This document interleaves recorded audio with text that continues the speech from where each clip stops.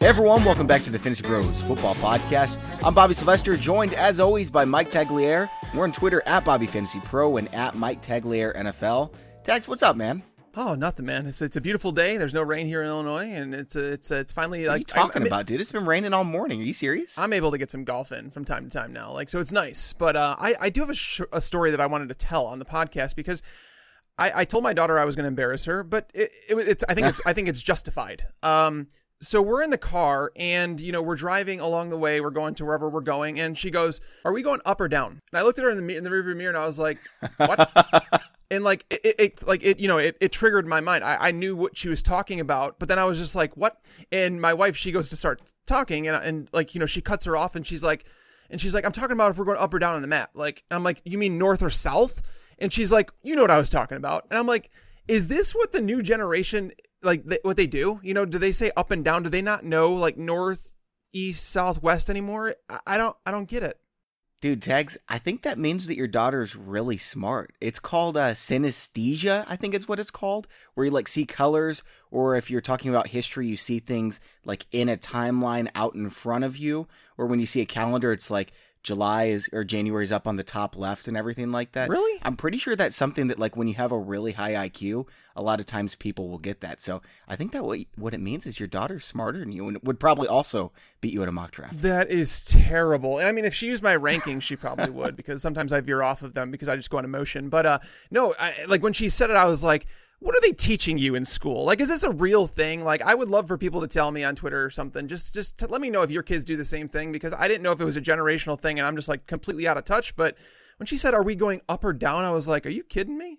I knew what she meant, man. Oh, wow. I totally knew. I was like, "Oh, what's the big deal about that?" I'm just messing. All right, man. So here's what we've got planned for today. We're going to start doing divisional previews. And so I'm not talking from an NFL standpoint. This is from a fantasy standpoint. We're going to hit on all 30 or so fantasy relevant players from every single division. We're going to start with the NFC East today. And then afterward, Tags, we're going to talk about draft strategies. So, zero running back, where you're waiting for running back, or what do you do in super flex leagues, streaming tight ends, all kinds of stuff like that, and how you actually execute those strategies. At the end, Tags, we're going to be doing a little 3 truths and a lie, so hopefully you've got one prepared. I think that'll be fun for people, but I don't want to do it really at the start of the show. The reason why is because I've actually got a segment, just kind of a nonsense segment. We don't really do too much nonsense stuff, but you guys have liked this in the past, so I brought it back. It's called Does Tags Know Everything? So I got this idea because, we've actually done it for 2 years now, every once in a while. And I was reminded as I'm reading all these reviews. And by the way, all those reviews, they're entered in for the giveaway that we did, the Juju Smith-Schuster helmet. Now, we did choose a winner. We already notified Daniel that he won. We're sending him a Juju Smith-Schuster signed helmet, but it's not too late to get in for the next entry. We're giving away a signed Travis Kelce helmet at fantasypros.com/contest. You can check that out, and it takes 30 seconds to enter. And by the way, check out pristineauction.com, the sponsor of today's show. They've got all kinds of values. You're going to find something for your cave no matter who your team is. And there's all kinds of cool stuff too, like movie quarterbacks and stuff with signed helmets. Whatever you want, you're going to be able to find it on pristineauction.com. There's great values. Everything's guaranteed authentic from only the most trusted sources at pristineauction.com. PRISTINE.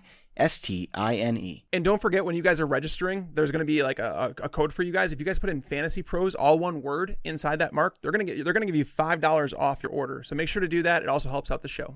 And thank you so much for sending in all the reviews. Tags and I read every single one. It's a lot of really nice stuff you guys are saying, and we're really thankful for you guys. We really are. But a lot of these are just that Tags guy, he knows everything. And they're right in fantasy football. But Tags, we're going to see if you actually know everything, even outside of fantasy football. This is the worst, because I'm a closet guy. I stay in and I study football stuff, but I'm going to do my best. I promise. I'll do my best. All right.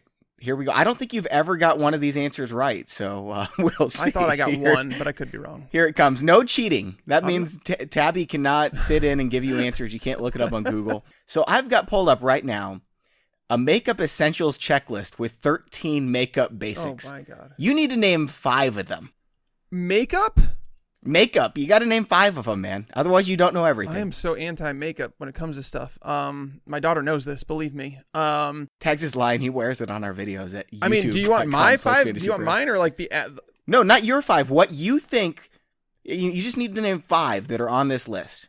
Yeah, I'm not going to be able to do this because my list it says don't wear makeup. And if you do wear makeup, like you can use like little things to cover up blemishes. But I'm not talking about like what you wear, man. I'm talking to like what most girls wear. Do you know any types of makeup? Have you ever heard foundation, of lipstick? Okay, you got mascara. One. Wow. Blush. Okay. Eyeliner. Wow. And I mean, we could do lipstick. That would constitute, right? That doesn't count. I already gave you that one. Right. You got to get a different one. Let me think. There's like shimmer. I don't. What is shimmer? It's like the stuff in makeup. My daughter's. How do you know all this stuff? Because I have a 16-year-old daughter. Okay, well, you just got 5 of them. So apparently Tags does know everything, especially about makeup. I thought it was rules about makeup. Like I can name makeup things, but I thought it was rules about them. And I was like, I don't know. That's really impressive. My rules is like you could do things to, the cake down stuff. I thought 5 was going to be too much. I did it myself because I saw it was 15 and I was like, how many would I be able to get? I got my daughter. I'm going to have her listen to this episode about the up and down thing. And now she's going to be proud of me that I was able to name 5 of them. Yeah, you're a good dad, apparently. Except for, trying to make fun of your daughter on your podcast in front of all these people. All right, man, let's get right into it. We've got the NFC East divisional preview. This is fantasy relevant players, and we're going to start right at the top, at least in terms of where they finished the standings last season. It's the Dallas Cowboys. We've talked about Dak Prescott a ton, Ezekiel Elliott, Amari Cooper. Let's talk about some other players. Michael Gallup, we haven't mentioned him yet. Is he definitely the number 2, or is it possible we're looking at Allen Hurns, Randall Cobb, even Tavon Austin getting some. No, snaps? Gallup's definitely the number 2, and a lot of people don't realize that Michael Gallup actually saw more targets per game once Amari Cooper got to the Cowboys. Now that does coincide with a snap increase for Michael Gallup because he did start playing more. As a rookie, he didn't play very much to start the season, but as the year went on, his target share was up there, and he was averaging over 5 targets per game, and that includes a 0 target game in between there. So he was consistently seeing 6, 7, 8 targets per game, and that's pretty big. I mean, when you look at his current ADP, I went through each team that we're going to talk about today, and you have Amari Cooper at wide receiver 12, you have Michael Gallup at wide receiver 72.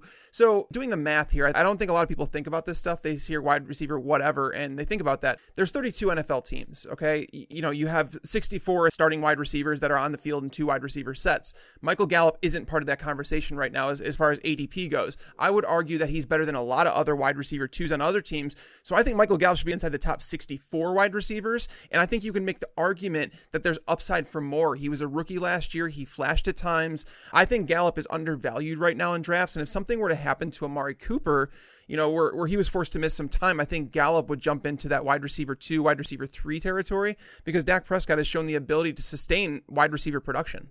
Yeah, and even without high touchdown percentages, Dak Prescott's touchdown rate has been really low throughout his career. I actually think when it regresses to the mean is going to be up closer to that 5% range, which we see every solid quarterback in these days. And Dak hasn't really been there. Now, you mentioned Amari Cooper and how good he was in Dallas.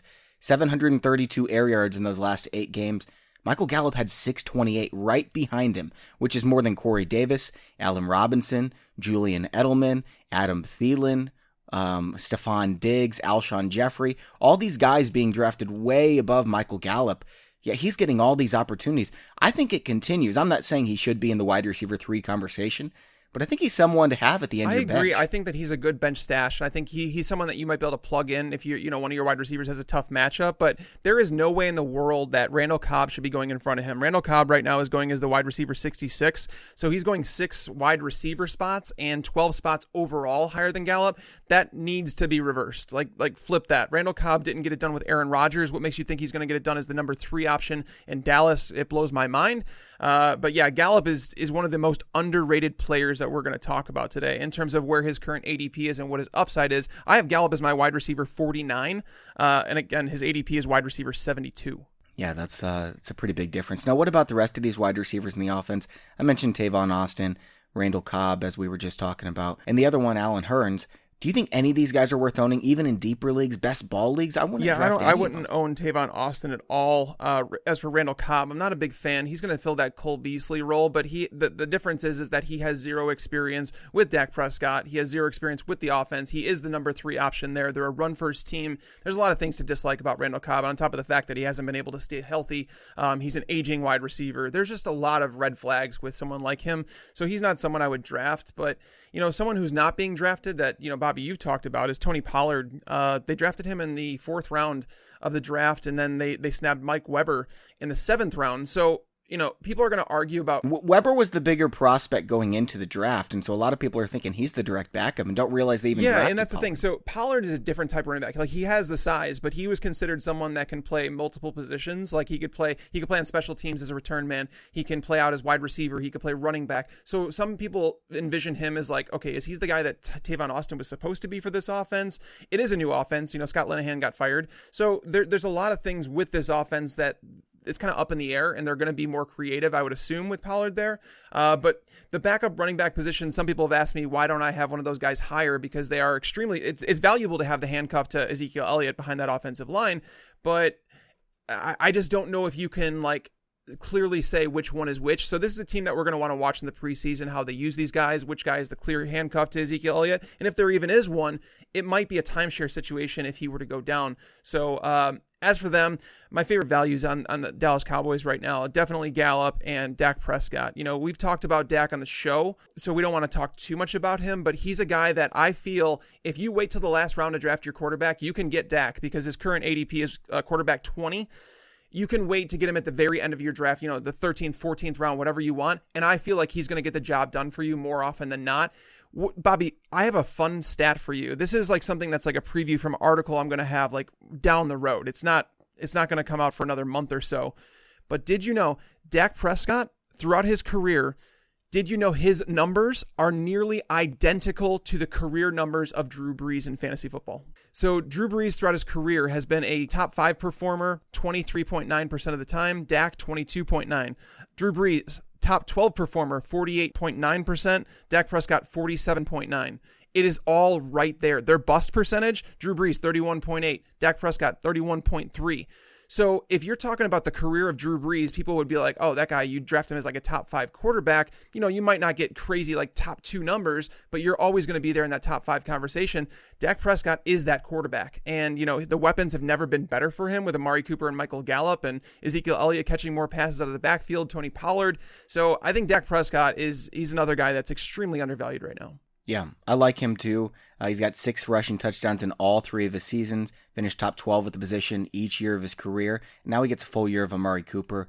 My pick to click, though, is Tony Pollard. You just mentioned him, and you go back and you watch the tape, and he's somebody that I entirely overlooked because every single ranking before the season had him a lot lower, so I didn't really pay attention to him. But I go back and I watch the tape after the Cowboys drafted him.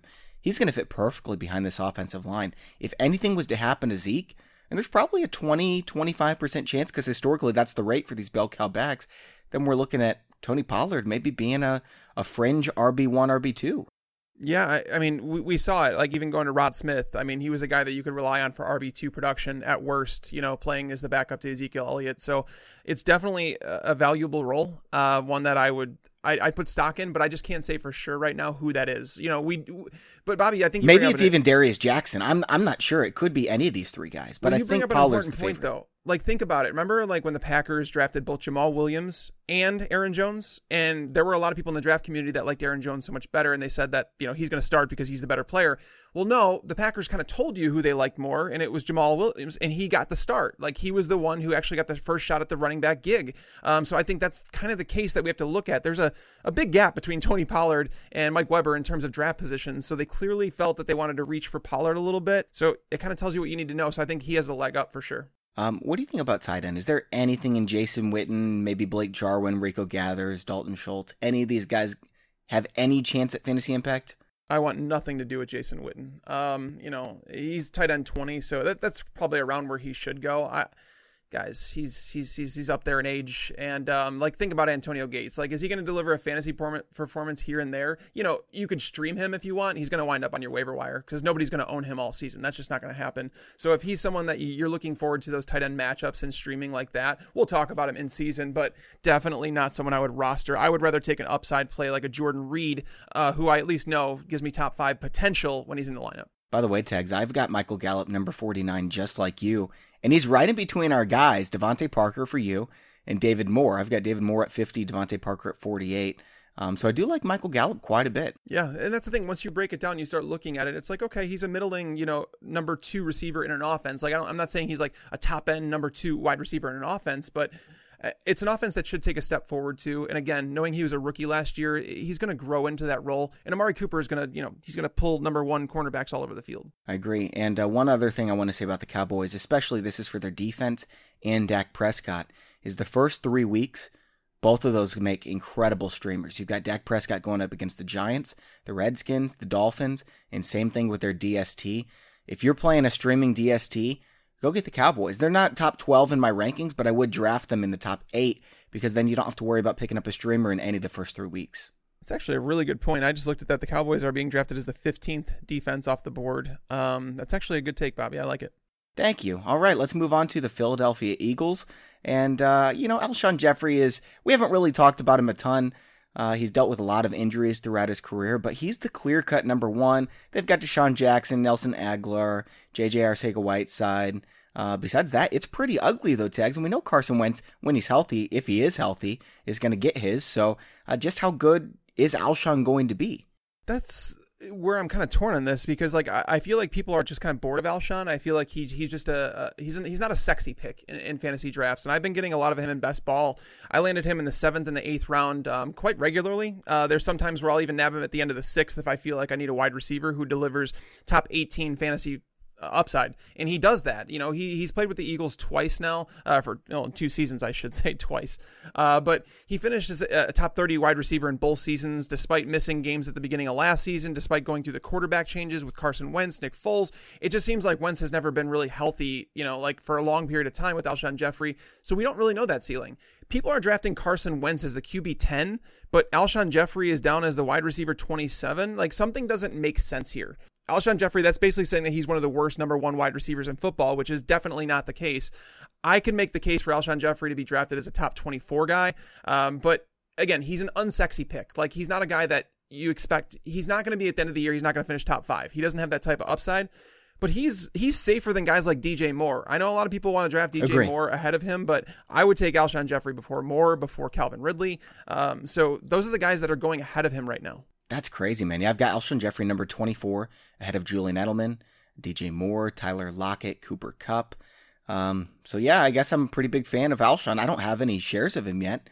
I don't know why that's the case, but yeah, I'm a believer. What about these other wide receivers? Who's the number 2? Is it Deshaun Jackson? So this is going to be interesting because Deshaun Jackson is a better real life football player than he is a fantasy football player right now. He's being drafted as the wide receiver 48, it's. When would you ever play him? That's what I want to ask anyone who's drafting him. When are you going to trust Deshaun Jackson to not put up a 2-pointer? Well, I mean, once you get outside the top, 25 or so wide receivers, I think that's a possibility with a lot of those guys. And if it's not a possibility, that means you have a guy that's a high floor, very low upside, like a Jarvis Landry. Deshaun Jackson is not an every week starter. He's not someone you're going to draft to start on your fantasy team, but he's someone that you could plug in during a bye week when you anticipate the Eagles being in somewhat of a shootout, because I feel like Deshaun Jackson can still stretch a field. Alshon Jeffrey's still going to get a whole lot of attention. He's going to get the number one corner, whereas, they're going to shade a safety towards Deshaun Jackson. And if they don't, they're going to pay the price because he could still beat corners over the top. The question is Nelson Aguilar. I think Nelson Aguilar is being more undervalued. That's why I would pass on Deshaun Jackson, just because Aguilar is moving back to his natural slot position. Nelson Aguilar, I was looking, I came up with an article, if you guys didn't see it on the website, it's how much do slot targets mean for fantasy football. And Nelson Aguilar, there's been, I think it was 46 wide receivers who have seen at least 40 targets over the last 2 seasons. Aguilar ranks number 6 in terms of fantasy points per target in the slot, but then he's like 42nd in fantasy points per target on the perimeter.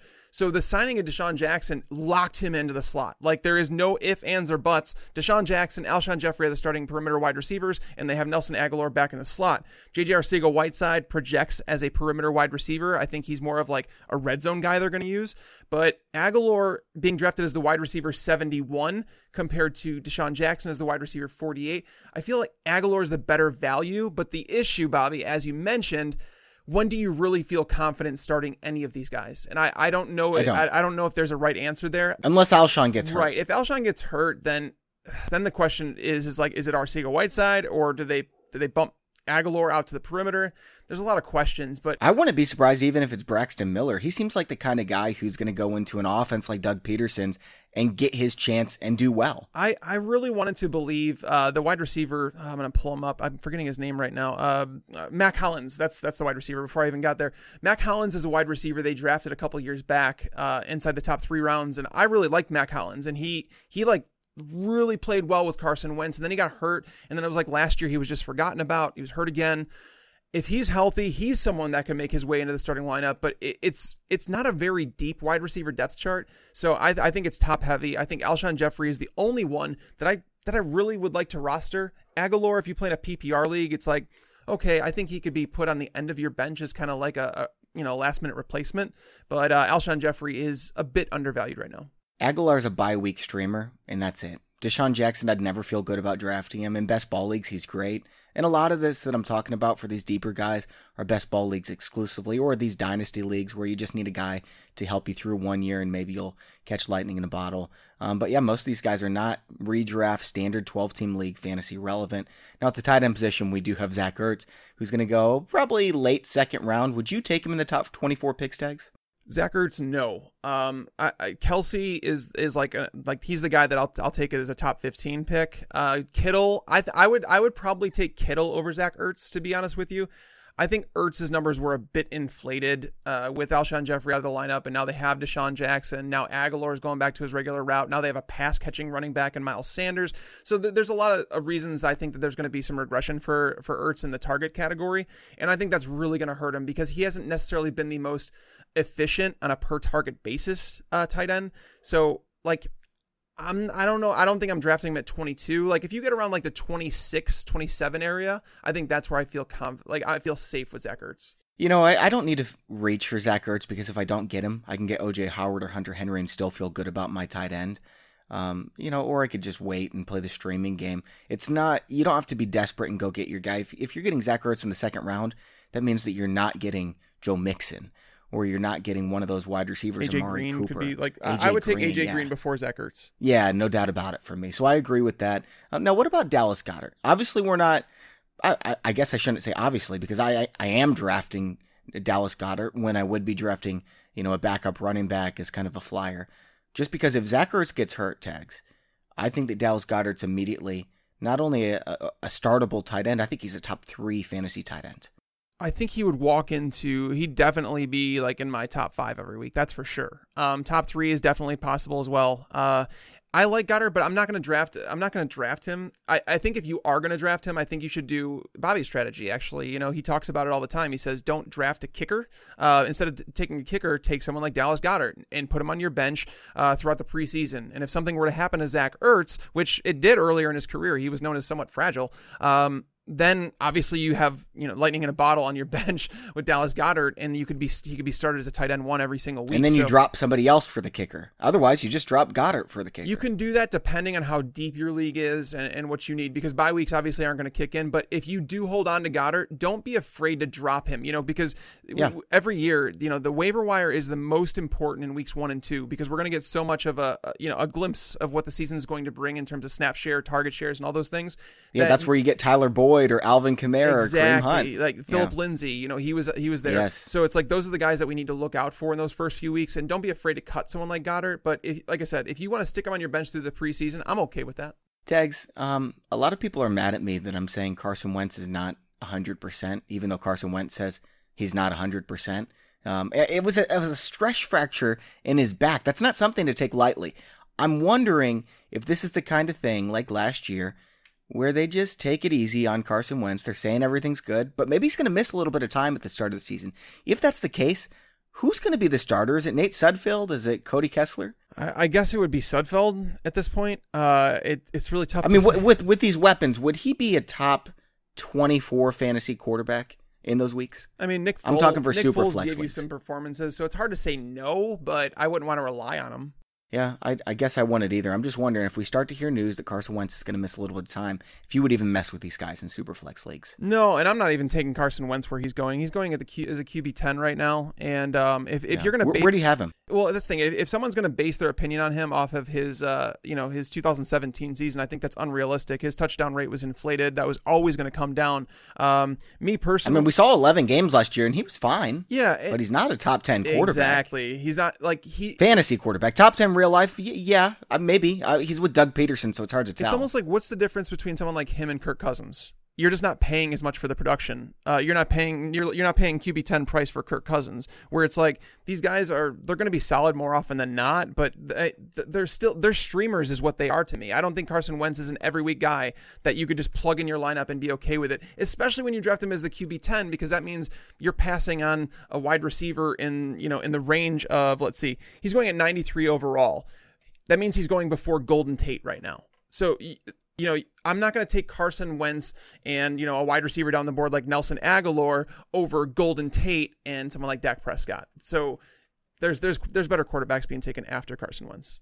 I've got Wentz QB 18. I know that's going to make a lot of Philadelphia Eagles fans really mad at me, but really the difference between QB 11 and QB 22, where I've got Jimmy Garoppolo, by the way, it's not that big of a difference. So if I'm saying Wentz at 18, that doesn't mean I absolutely hate him and everything. I'm a little bit worried about his health, and I don't think that he's an MVP candidate like seemingly everybody does. Yeah, if someone told me they wanted to take Kyler Murray over him, I wouldn't fault them for it. And I have Kyler Murray one spot behind Wentz because it's just like the health concerns about a mobile quarterback. But if I knew that Kyler Murray was going to be healthy for the full season, like and play all 16 games, I would draft him over Carson Wentz.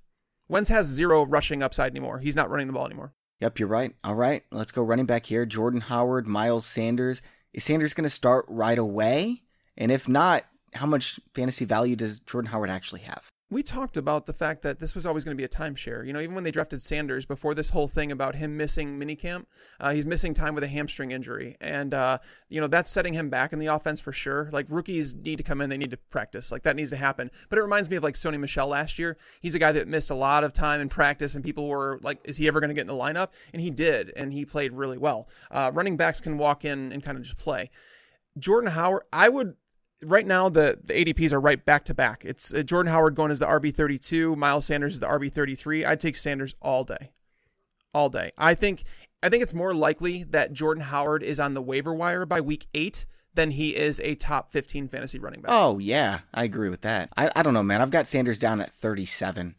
I'd rather take a flyer on somebody like Carlos Hyde or Rashad Penny, because even when Miles Sanders is the starter, if he is indeed the starter, he's not going to be an RB2 any week. He's going to have weeks where he scores a touchdown, so he ends up an RB2. I'm saying I'm not going to rank him as a top 24 running back because he's just not going to play enough. It's just going to be too much of a timeshare. I agree. I'm with you on that one. I would take Rashad Penny over him. Yes. I actually have Miles Sanders at RB33 right now, and if we find out Derrius Guice is healthy, he'll be down at RB34. He's like in the territory with guys like Tevin Coleman. And Royce Freeman, guys that we have no idea what their workload is going to be. We obviously hope. I think Miles Sanders has more upside than some of those guys just because he plays in a better offense. And Jordan Howard, as much as people like Jordan Howard, he's not much in the form of competition, because we've seen Jordan Howard in this offense under Matt Nagy. Okay. Yes, he scored touchdowns, but if you guys watch the Bears games, I'm telling you, Jordan Howard doesn't play well in the system. And it was a weird trade, but they got him for a 6th-round pick, so I can't really fault them to get a guy who's going to handle some carries. I think he's going to steal some goal line work for sure because he is good on the goal line, but Miles Sanders is the running back that I would own in Philadelphia. I agree with that. Okay, let's move on to Washington and their quarterback situation. I know a lot of people are saying Dwayne Haskins is going to start right away. I'm not so sure that's going to be the case. And if it's not the case, would you start Case Keenum or Colt McCoy, whoever it's going to be in a Superflex league, or just leave them on the waivers? Yeah, these guys are QB3s at best, where I don't want to grab them if I can help it. Like, when you're playing in a Superflex or a 2-quarterback league, you want guys who are solidified as the starter. You don't have to worry about, them being benched. You don't have to worry about someone, injury should be the only thing taking them off the field. So there are plenty of quarterbacks that you could take that have that, like built in. Joe Flacco has more job security than someone like Case Keenum. So I wouldn't draft them if I could help it. And it's not like he's got the Falcons wide receiver core or the Vikings. He's got Washington's wide receiver core. I mean, who's their number one? Is it Paul Richardson? It's Paul Richardson. It might be Jordan Reed. It depends on how you want to shake it out, but it's not great. Let's just say that. Yeah, it's really ugly, man. So I agree with that. I think QB3 at most. Dwayne Haskins is a different story. But would I rather have him than someone like even Eli Manning? No. I mean, we know Eli Manning's going to play. I guess maybe we don't know that now that they're saying Daniel Jones might start. But, Eli Manning also has Saquon Barkley, Evan Ingram, Golden Tate, Sterling Shepard. Washington has nobody. So I think Dwayne Haskins is a better passer right now than Eli Manning. But in terms of fantasy production, I mean, if you're going QB2, I'd rather have Eli Manning than Dwayne Haskins. Yeah, I'm kind of with you on this one. I don't really. Let's just all agree. Let's draft neither of them. I'd rather have Daniel Jones than Dwayne Haskins, and that's from a fantasy perspective. That's not from a real life perspective. But Daniel Jones he can run with the ball, and that's why he's valuable. Like he'll put up better fantasy numbers than Dwayne Haskins. Haskins should sit for a full year. It should happen. Well, we'll see if Gruden is smart enough to do that because John Fox wasn't with Mitch Trubisky. So, like, that's the type of quarterback you're dealing with where a guy, it's like that shouldn't start. He doesn't have near enough experience. He needs some work with the practice team. This is just an ugly team to look at. Like, we always talk about finding value on teams that are often overlooked.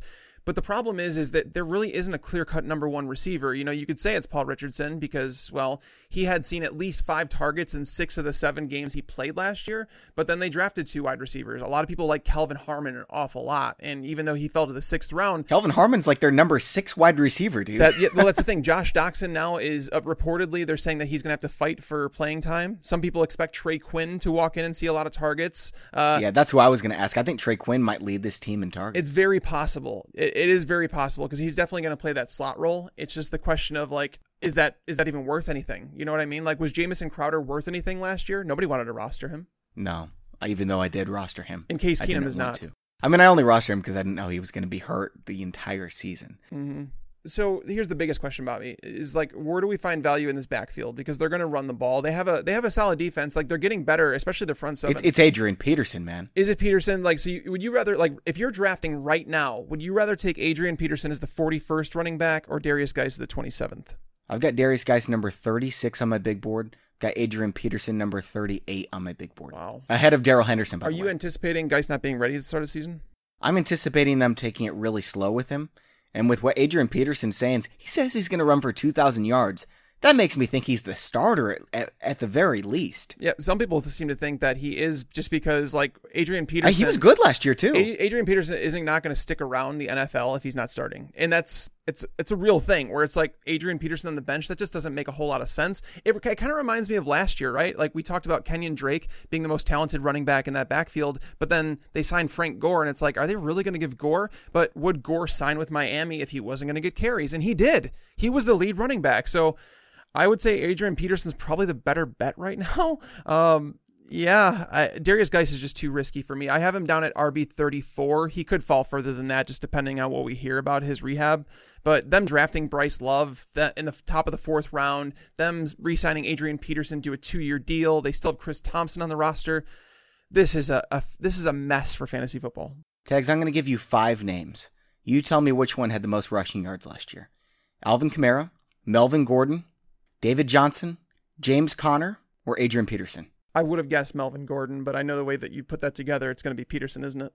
I said them in the reverse order of where they ended up. Adrian Peterson was number 8 in all of football at 1,042 yards. Yeah, I knew he topped 1,000 yards, but I figured Melvin Gordon, but I guess the time he missed probably, that definitely hurt. By the way, Chris Carson, he missed 2 games. He finished number 5 in football. That's crazy. Yeah, he was good, man. I'm telling you. Adrian Peterson and Chris Carson are both going to be on a lot of my rosters, and it's kind of risky, but where they're being drafted, what's the loss? Good point. Adrian Peterson probably needs to move up my board. Yeah, I don't know. I think I'd rather have him than Miles Sanders. It's really close for me right now. Oh, man. I just don't see any upside with Miles Sanders. I see 1,000-yard upside again with Adrian Peterson. I guess it's possible. It is possible. Yuck, dude. Pretty much. This whole roster is just yuck from a fantasy standpoint. Jordan Reed, yuck, but I guess I'd draft him in a best ball league. Well, Jordan Reed, the reason I'm okay with Jordan, he's tight end 23, so you can get him with your last draft pick. Wow. Jordan Reed, so... This is crazy. This is a crazy stat. So he's missed 31 games in his 6-year career. Okay, that's not good. there's no way to me to sugarcoat that. That's terrible. Okay, but his career numbers in terms of like when he's on the field, he gives you top 12 numbers 39% of the time. Oh, I'm sorry. That was actually, I'm sorry. That was in 2018. 49% of the time he delivers top 12 numbers. That number is better than the career mark of Zach Ertz, O.J. Howard, Greg Olsen, Hunter Henry. So when he's on the field, he has produced. Like he's not sexy. Again, he's not someone that I feel like the offense isn't. Tight end's the only position that actually the offense scoring doesn't matter so much to them. It really doesn't, because I'm doing the study on this. That'll be out in like a week or two.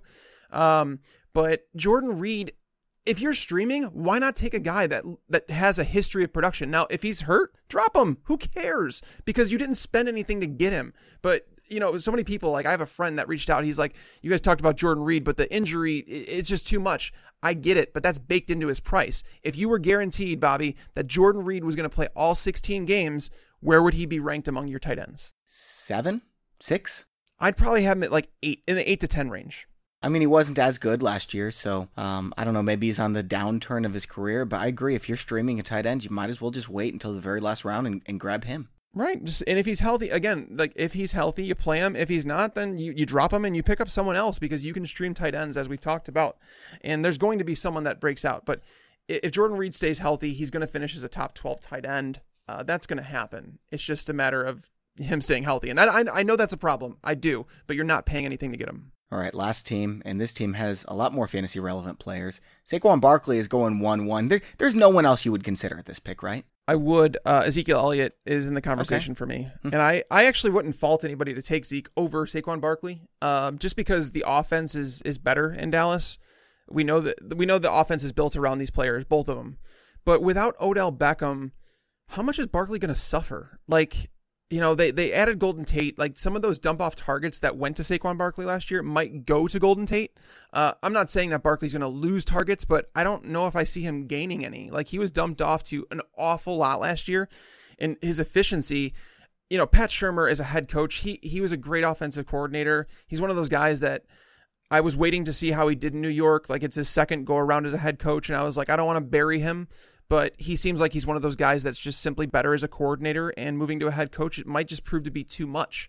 Saquon is ridiculous, and I'm not going to sit here and say you're wrong for drafting him number 1 overall. I don't know who I would take, honestly, between him and Zeke. Like, they're both 1 and 2, and like those are the clear-cut 1 and 2 picks for me. So he's right there. Saquon Barkley had 91 receptions last year, Tags. Mm-hmm. That's what I'm saying. Like, expecting that to go up because Beckham is gone, I think that's unrealistic. I really do. Like, he had 721 yards through the air. Like, you're getting into wide receiver territory already. It's like, the question to me is like, he's going to get those dump offs. He's going to get receiving yards. He's going to break those long plays. But the question to me, is he going to have a chance to score 11 rushing touchdowns again next year? Is he going to have a chance to rush for 1,300 yards like he did last year? Those are things that I worry about. Whereas Ezekiel Elliott, he's done it year in, year out. He even did it last year without Travis Frederick. They're starting centers coming back this year. I just think you want a guy who you can't miss on. Zeke has proven you cannot miss when drafting Ezekiel Elliott. Like, if he's hurt, that's the only thing that'll happen. That's it. You know, that's a really good argument. I'm looking at Ezekiel Elliott's game log as well. And how many times did this guy get 30 touches in a game?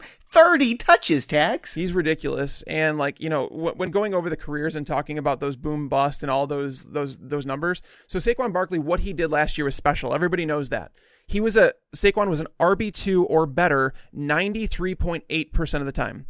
That's over 16 games. It's a small sample size. Ezekiel Elliott has played 40 games in his career, 92.5%. So he's right there with Saquon Barkley, and you have years of production to prove it. Whereas Saquon, we're losing Odell. You know, Eli is another year into his decline. You know, are they going with a rookie quarterback? There's a lot of question marks around Saquon. And again, he overcame so much last year. I am not putting him down. I'm not saying you shouldn't draft him. It's tough for a running back to overcome a bad offense. It really is. But if there's one running back that can do it, it's Saquon. But Zeke has a history. And now they have even better pass catchers to take attention away. And that you can't just forget about, you know, Amari and Gallup. You just can't. Tags, I've got a trivia question for you, okay? Of the top 11 running backs in rushing yards in the NFL, how many of them were 24 years old or younger? Oh, this was something I started doing the age study at what age running backs decline. Like the top 6 were all 24 years or younger, I think. But you said top 12? Top 7 of the top 11. The top 11, 10 of them probably were under 10 24. of them. The only one that wasn't was Adrian Peterson, 33 years old. Yep. That's what I'm saying. Running back is just like you walk in and you can produce if you're given the opportunity. That's crazy, man. Yeah, I don't really know what to make of that, but it's really interesting to me. Okay, New York Giants. Let's go quarterbacks. You already talked about Daniel Jones. We already know about Eli Manning enough. At tight end, would you take Evan Ingram as your number 5 wide receiver? Tight end, I have Evan Ingram as my number 5 tight end. I'm sorry, I said wide receiver. It was kind of a Freudian slip, though, because he's kind of a wide receiver. Kinda. But the question is like, what happens now with Shepard and Tate? And some people are like, oh, they're going to run them both in the slot. And I'm like, well, Ingram's going to be an inline tight end all the time. Like, I just worry about some creativity issues. But Ingram, when Odell Beckham has been out of the lineup, Ingram has been a star. So to me, that's where I'm going. Their defense is terrible. They're going to have to throw the ball. Ingram's going to get his targets. And with tight ends, you follow the targets. You know, some people, like I'm sure you would take Hunter Henry over Evan Ingram. Yes. I feel like Ingram doesn't have the upside that Henry does. Well, maybe, but I feel like his targets are safer. I don't have to worry about his targets because I know he's probably the best target on his team. Like Sterling Shepard on the perimeter, don't really like him there. Golden Tate's aging. Ingram is really good with the ball in his hands.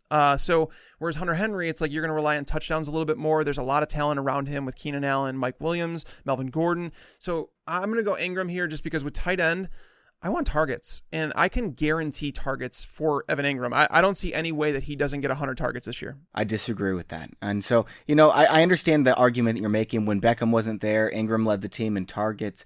Who was their number 2 wide receiver that season? Do you remember? Brandon Marshall. It was Roger Lewis. Well, Brandon Marshall was got hurt too. Yeah. Brandon Marshall played 5 games. Roger Lewis started 8 games, man. He was their number 2 wide receiver that year. Now they've got Golden Tate. Now they've got Saquon Barkley. Ingram might be the number 4 option in Eli Manning's offense. I think Hunter Henry's safer. I mean, that's something that we can disagree on, and that's something that I'm not saying that I'm like crazy off. I think there's a clear tier. It's like the top 3, and then OJ Howard, we both have him at 4, but I'm not going to, that's the thing. I can't even say that there's no risk with OJ Howard. There's a lot of talent on that team too. It's like, Mike Evans and Chris Godwin, those guys are really freaking good football players. So it's like, but OJ Howard, his efficiency has been off the charts, whereas Ingram hasn't quite had that efficiency. All right, man, wide receivers here, Golden Tate, Sterling Shepard. Who are you taking between the 2? You can only choose one. I'll take Shepard. I know the upside's higher. I think Golden Tate might have the higher floor. Looking at ADP right now, Sterling Shepard is the wide receiver 35, Golden Tate as the wide receiver 38. So they're very similar. People are having trouble obviously deciding between the 2.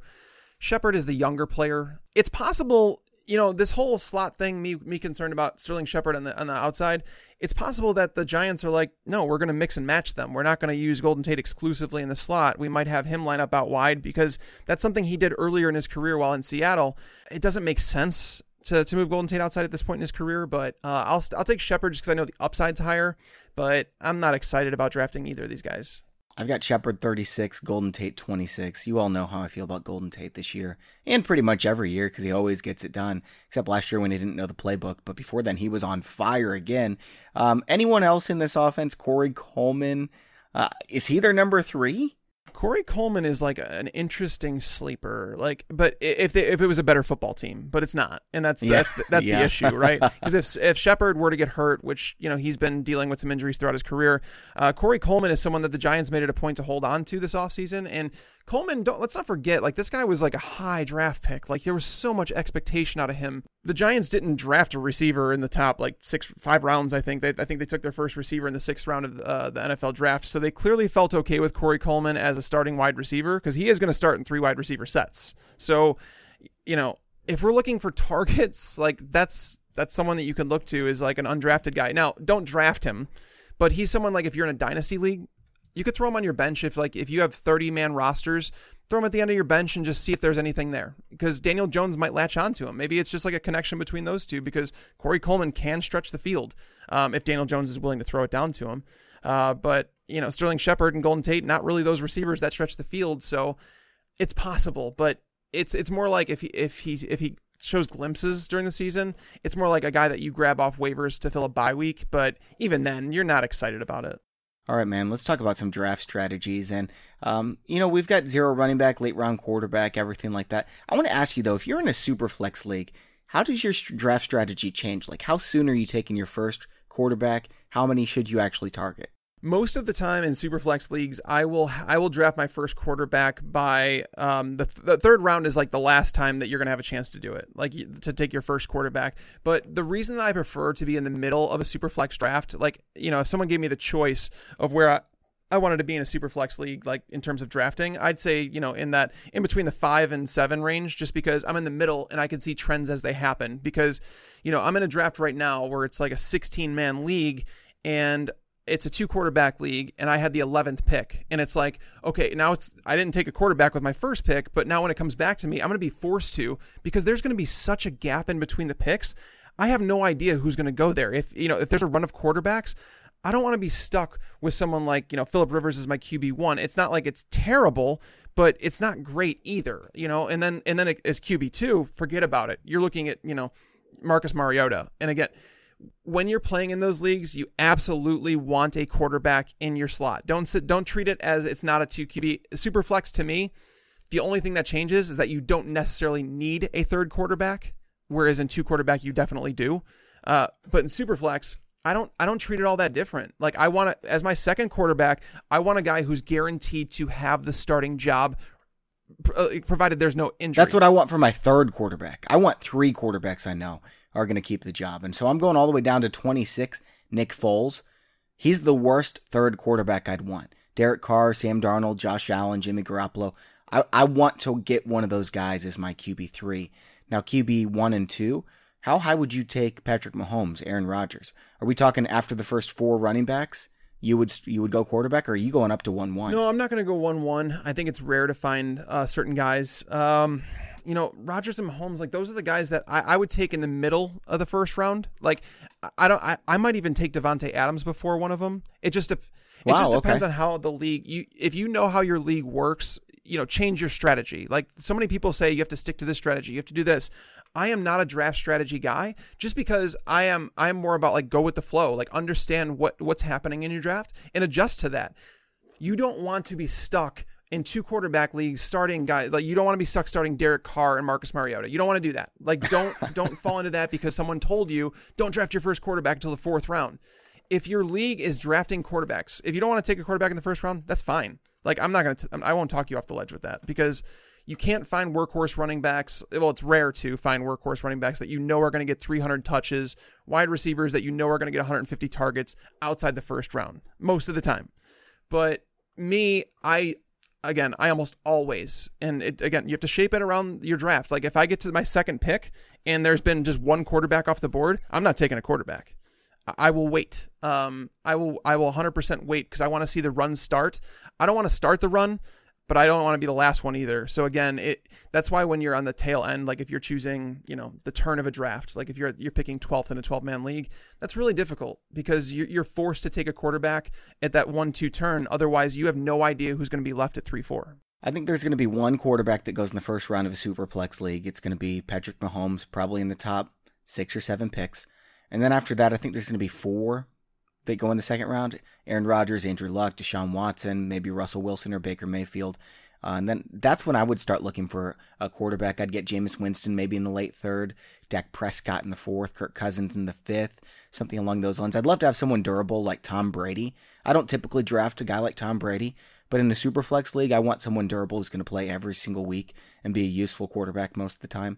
I mean, we're not looking at how often is he going to finish top 12, because it's less than 50% of the time with Brady. We're looking at how often is he going to finish top 24 quarterbacks. It's almost always. Yeah, yes, and because you have the guy that's guaranteed to start. And so the question, Bobby, though, it comes down to, let's pretend that you have the 8th pick in your draft. Okay, you're in a 12-man league. In the first round, you take Devontae Adams at number 8. You're happy about it.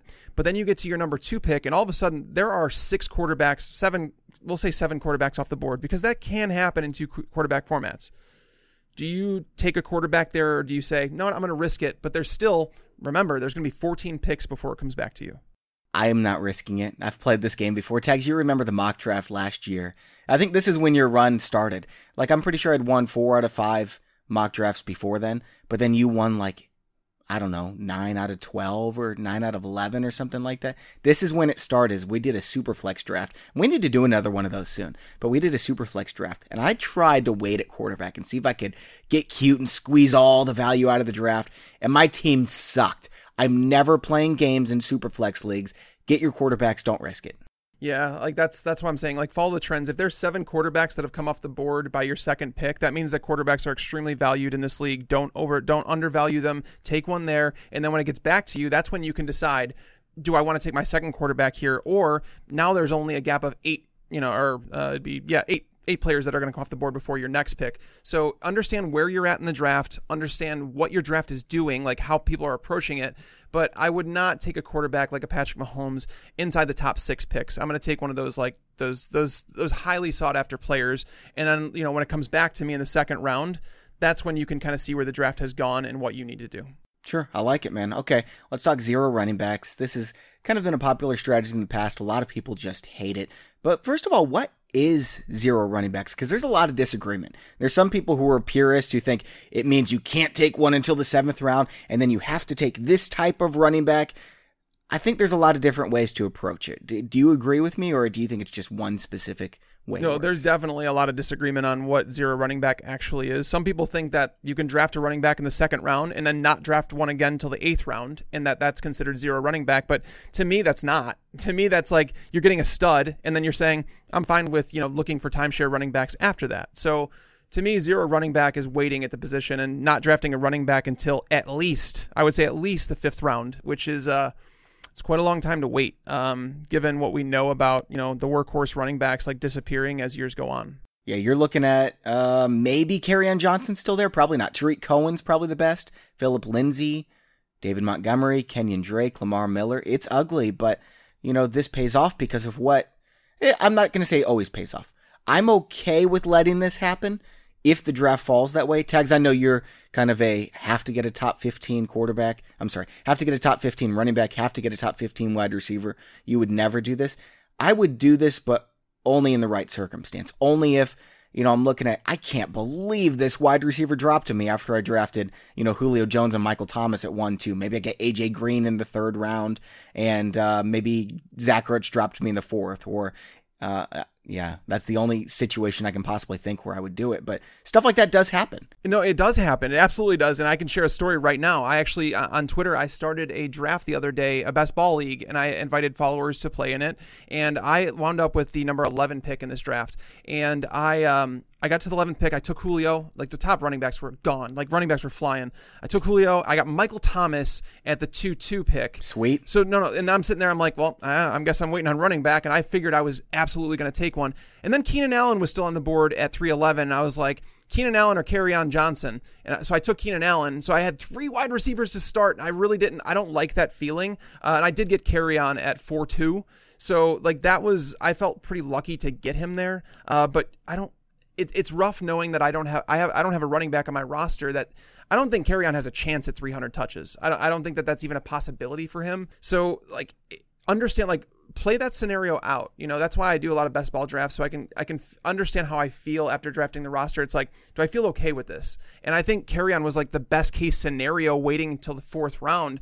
But again, if you're a zero running back purist, you're waiting until at least the 5th round. So would you be okay with Lamar Miller as your starting running back? That's the question you have to ask yourself. That's not what yourself. you would do, though. That, at least this is my opinion. And like you said, there's a lot of disagreement.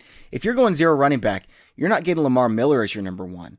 You're getting Tariq Cohen as your number 1. You're getting one of these pass-catching running backs who every single week is going to pile up a couple of receptions, and he's going to be safe. I guess Lamar Miller is kind of safe. Or, this is the way I prefer to do it. I've done it this way before, especially in best ball drafts. I don't know if I've done this in a redraft league, maybe in like a listener league where I wasn't like going... I wanted to experiment. I wasn't like playing with big money on the line or anything like that. What I would do is my first running back would be Latavius Murray. And then I would go get Rashad Penny, Royce Freeman, Jerick McKinnon. I'd get Carlos Hyde. I'm getting all these guys who have a chance to be studs, and I'm getting 9 of them. And I know that of these 9, 2, maybe even 3 or 4 are going to work out, and I'm going to have an RB1 and an RB2 at the draft capital of just drafting 7th round and beyond running backs. And then I've got stud wide receivers, a great quarterback. I've got a great tight end. And that actually worked. I'd like to try it again. I don't know if I'm willing to do it in a big money league, but try a mock draft like that. Maybe I'll do it on the next show since, I've already won. Everyone knows I can beat Tags whenever I want. And, I'll just kind of experiment. So if anybody's contemplating, what if I do a modified, I don't want to do a 0 running back, but what if I do go wide receivers with my first 2 picks and then third round? So the reason that, we want one of those, top 15 running backs is because we want a guy that's locked into a lot of touches, right? So I've been doing this a study recently. You'd have to get Josh Jacobs. That would be or Sony Michel, maybe. I don't know if Josh Jacobs is locked into 250 plus touches. I don't know if I can say that with confidence. Just because he's never withstood a workload like that. He's never had more than 100 carries in a year. It's not to say he can't, but he just hasn't yet. So, but either way, from 2009 and 2013, that time period, there was an average of 17.6 running backs per year getting 250 plus touches. All right. 2014 to now, we are getting an average of just 12 running backs hitting that number per year. Oh, yikes. So your RB1... And you know who they're going to be. It's never a surprise. That's the thing, is barring injury, we can usually predict that. And one of those guys, it's if you want to go with this, if you wanted Julio Jones and Michael Thomas, that's awesome. I love that start. If you can get Leonard Fournette in the third, you have just literally hit a home run. With the first 3 rounds of your draft. And you can't do any better than that. You really can't, because Fournette is a guy that legitimately is locked into those 250 plus touches if healthy. He's actually locked into 300 plus if healthy. Because 250 touches a game. Not many people realize this, Bobby. Again, we have an average of just 12 running backs hitting that since 2014. That's just 15.6 touches per game. That's not asking a whole lot. You said you can't do better than that. I'll do better than that. I'll take Saquon Barkley at 1-1, and then I'll take Todd Gurley and Leonard Fournette at the 2-3 turn. Give me those 3 to start my draft. I'm happy. But then your wide receivers are going to look... Who cares, dude? I've got 3 running back ones. You're going to fight me over this? Oh, yes, I would, because I think you can go 2 running back heavy. I think that wide receivers are getting more and more difficult to find those. Those are actually... The wide receivers are just as easy to predict the workhorses in their offense. That's true. Last year, there was only 9 wide receivers who saw more than 139 targets. 9. Hey, let us know what you think on Twitter. If you think that strategy would work, where you just get 3 total workhorses, Saquon, Todd Gurley, Leonard Fournette at the 1, 2, 3, or if you think, but your wide receivers are going to suck. Yeah, I agree. The wide receivers are going to suck, but I think the running backs, but I think the running backs make up for it so much. So let us know at Bobby Fantasy Pro, at Mike Tagliere NFL. And let me be clear. If it's a standard league, I wouldn't hate that as much. Okay. PPR, I'd absolutely despise it. Yeah. All right. Let's talk late round quarterbacks, because a lot of people are starting to do this. In your home leagues, people are even catching on, because a lot more people are listening to podcasts, reading these articles, and pretty much the entire expert industry. If you're looking at an expert mock draft, we're all waiting on quarterbacks. Patrick Mahomes might go in the 6th round. I'm not joking either. Aaron Rodgers might go in the 7th or 8th round, and nobody's taken their the 5th quarterback off the board until round 13. I'm not kidding at all. That's the way that it should be. But in your home leagues, a lot of people are going to take the quarterbacks early, so maybe you'll be the only guy who waits on quarterback. Tags, I know you think this can be bad at a certain point. Can you tell them when that is? It can be bad at a certain point, when you get down to those guys that are delivering quarterback. It depends on your league. If your league is one that, is pretty, we'll say in the middle. We'll say that they don't draft backup quarterbacks. We'll say that half the teams do. So you're talking about 18 quarterbacks. That's fine. I think you can play this. Yeah, then you're looking at Lamar Jackson or Mitch Trubisky. Sign me up. If you're in a league where the 18 quarterbacks are drafted, look at your league history. You can go back on Yahoo, ESPN. You could look in your league history and find out how many quarterbacks are traditionally drafted. So therefore, you have an idea as to the streamers are going to be available to you. If you have 14 streamers per week available, you can do it. If everyone drafts a quarterback, no, you don't want to play that game, because you don't want to be stuck with... Because then you're looking at Sam Darnold or Nick Foles or Marcus Mariota. Who do I stream? Right. Yeah, and those guys are going to be extremely difficult to predict week over week. But here's the thing, and the reason that late round quarterback works, and here's the thing that most experts understand. A lot of, new fantasy players, they get in, they see the massive totals that quarterbacks put up, and they're like, well, this guy scored the most points, so why wouldn't he be the most, popular? Yep. Because the reason is finding the guy that's going to replace him every single week. Here's a fun fact, Bobby. Since the start of 2000, a lot of quarterbacks have come in and out of the league.